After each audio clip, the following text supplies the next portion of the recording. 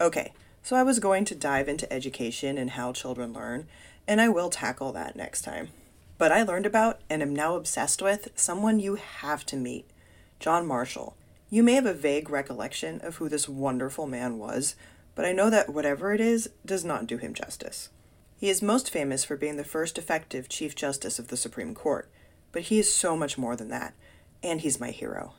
I was originally going to save this episode for further into the series, but I became so enamored with this man through the book Without Precedent by Joel Richard Paul, I had to pause and share my obsession with how important this man was to the success of the nation. I binge read this book because it was so engaging, and I highly recommend it for anyone who enjoys American history. I love the title Without Precedent because it has so many layers of meaning. The most important layer of meaning is who he was seems to me to be unique in history. He was a man who recognized how the winds of history were blowing and dedicated his life to ensuring the ship remained right. He was someone whose life explains my philosophy of social policy. I have a legit crush on this man who has been dead for almost 200 years, so I have to geek gush about how awesome this guy was and why he's someone we can all look up to as a public servant who puts the long-term needs of this country above all else. But first, I'm going to do a 6 degrees exercise with you, but in this scenario, Kevin Bacon is replaced with John Marshall. He knew everyone associated with early national history. Marshall grew up in a log cabin in the Virginia frontier.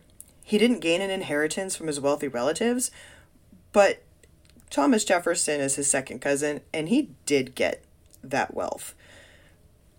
I don't want to dwell on this, but there was a lot of resulting family drama.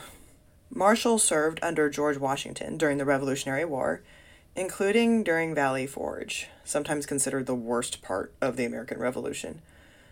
Marshall also went to school and was a lifelong friend of George Washington's nephew, Bushrod Washington. P.S. I'm glad he wasn't born now. We're not nice enough for that kid to get through school in one piece.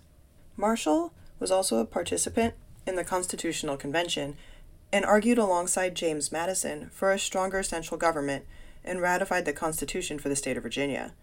Virginia was home to most of the first presidents and political leaders of this country. Marshall was Special Envoy to France and Secretary of State under John Adams.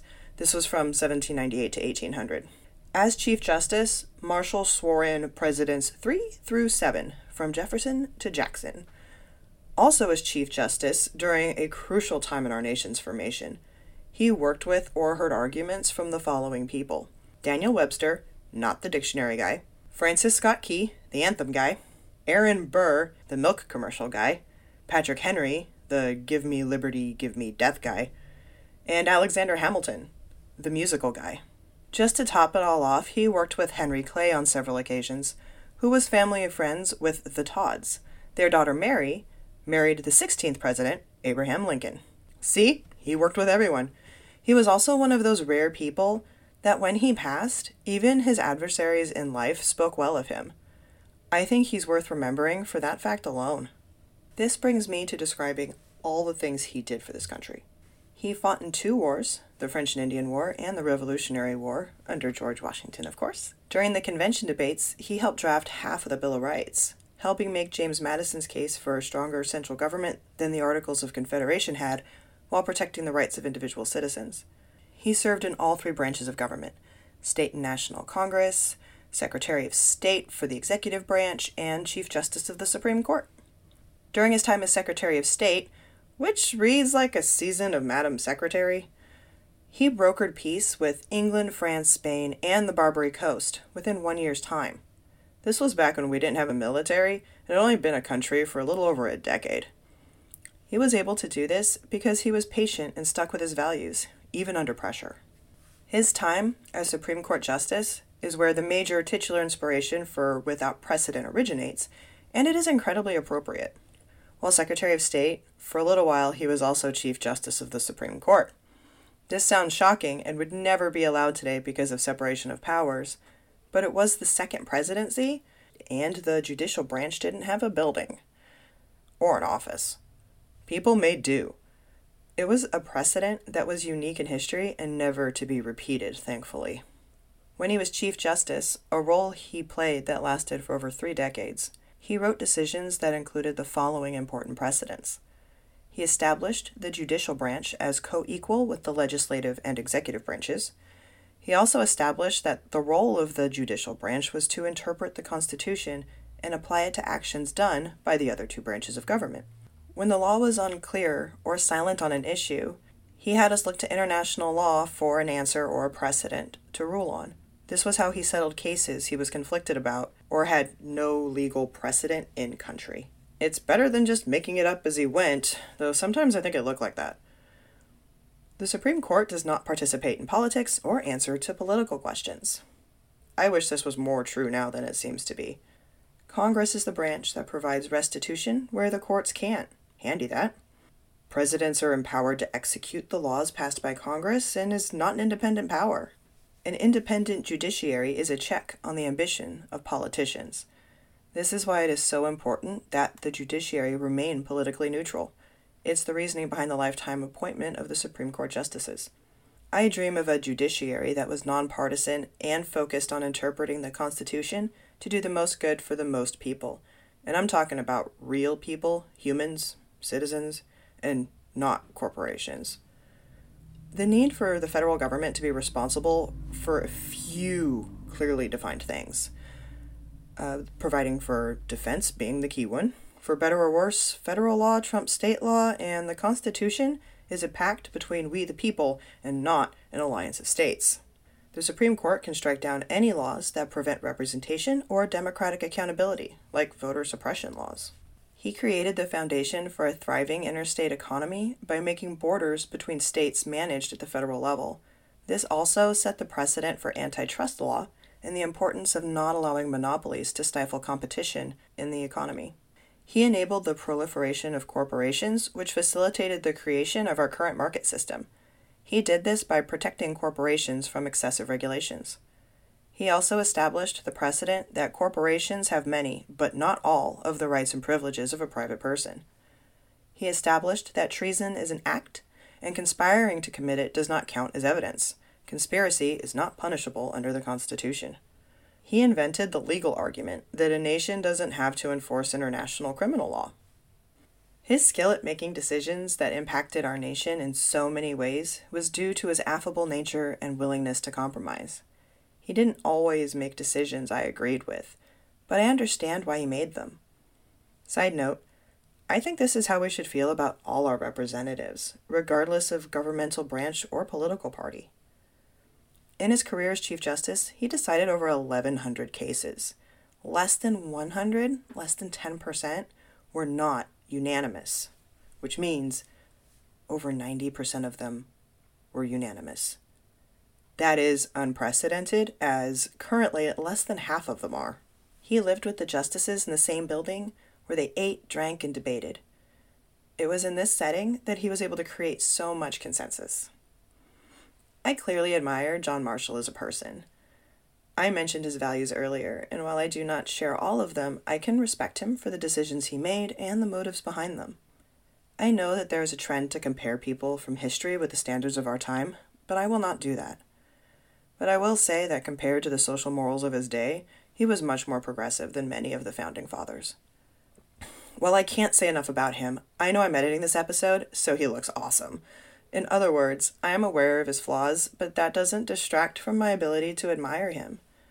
If there were pinups of people in 1810, I would have had one of him. Still, I do not idolize him. It's important that we honor, respect, learn from, and maybe emulate in some ways those impactful people that have paved the way for our present. It is just as important that we do not worship them. We are all people, we are all equals, and we can all learn something from one another. So how does all of this relate to the dreamland that I'm building with you?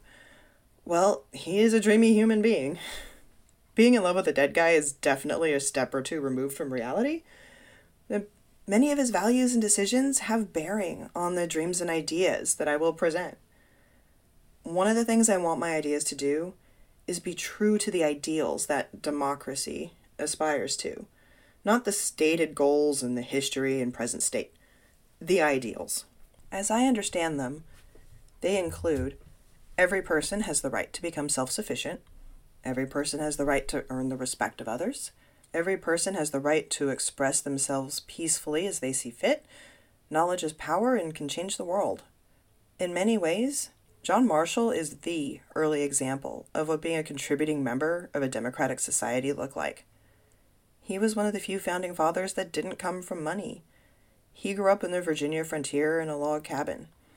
His family had connections, so he was able to serve in the military and go to school. Connections matter.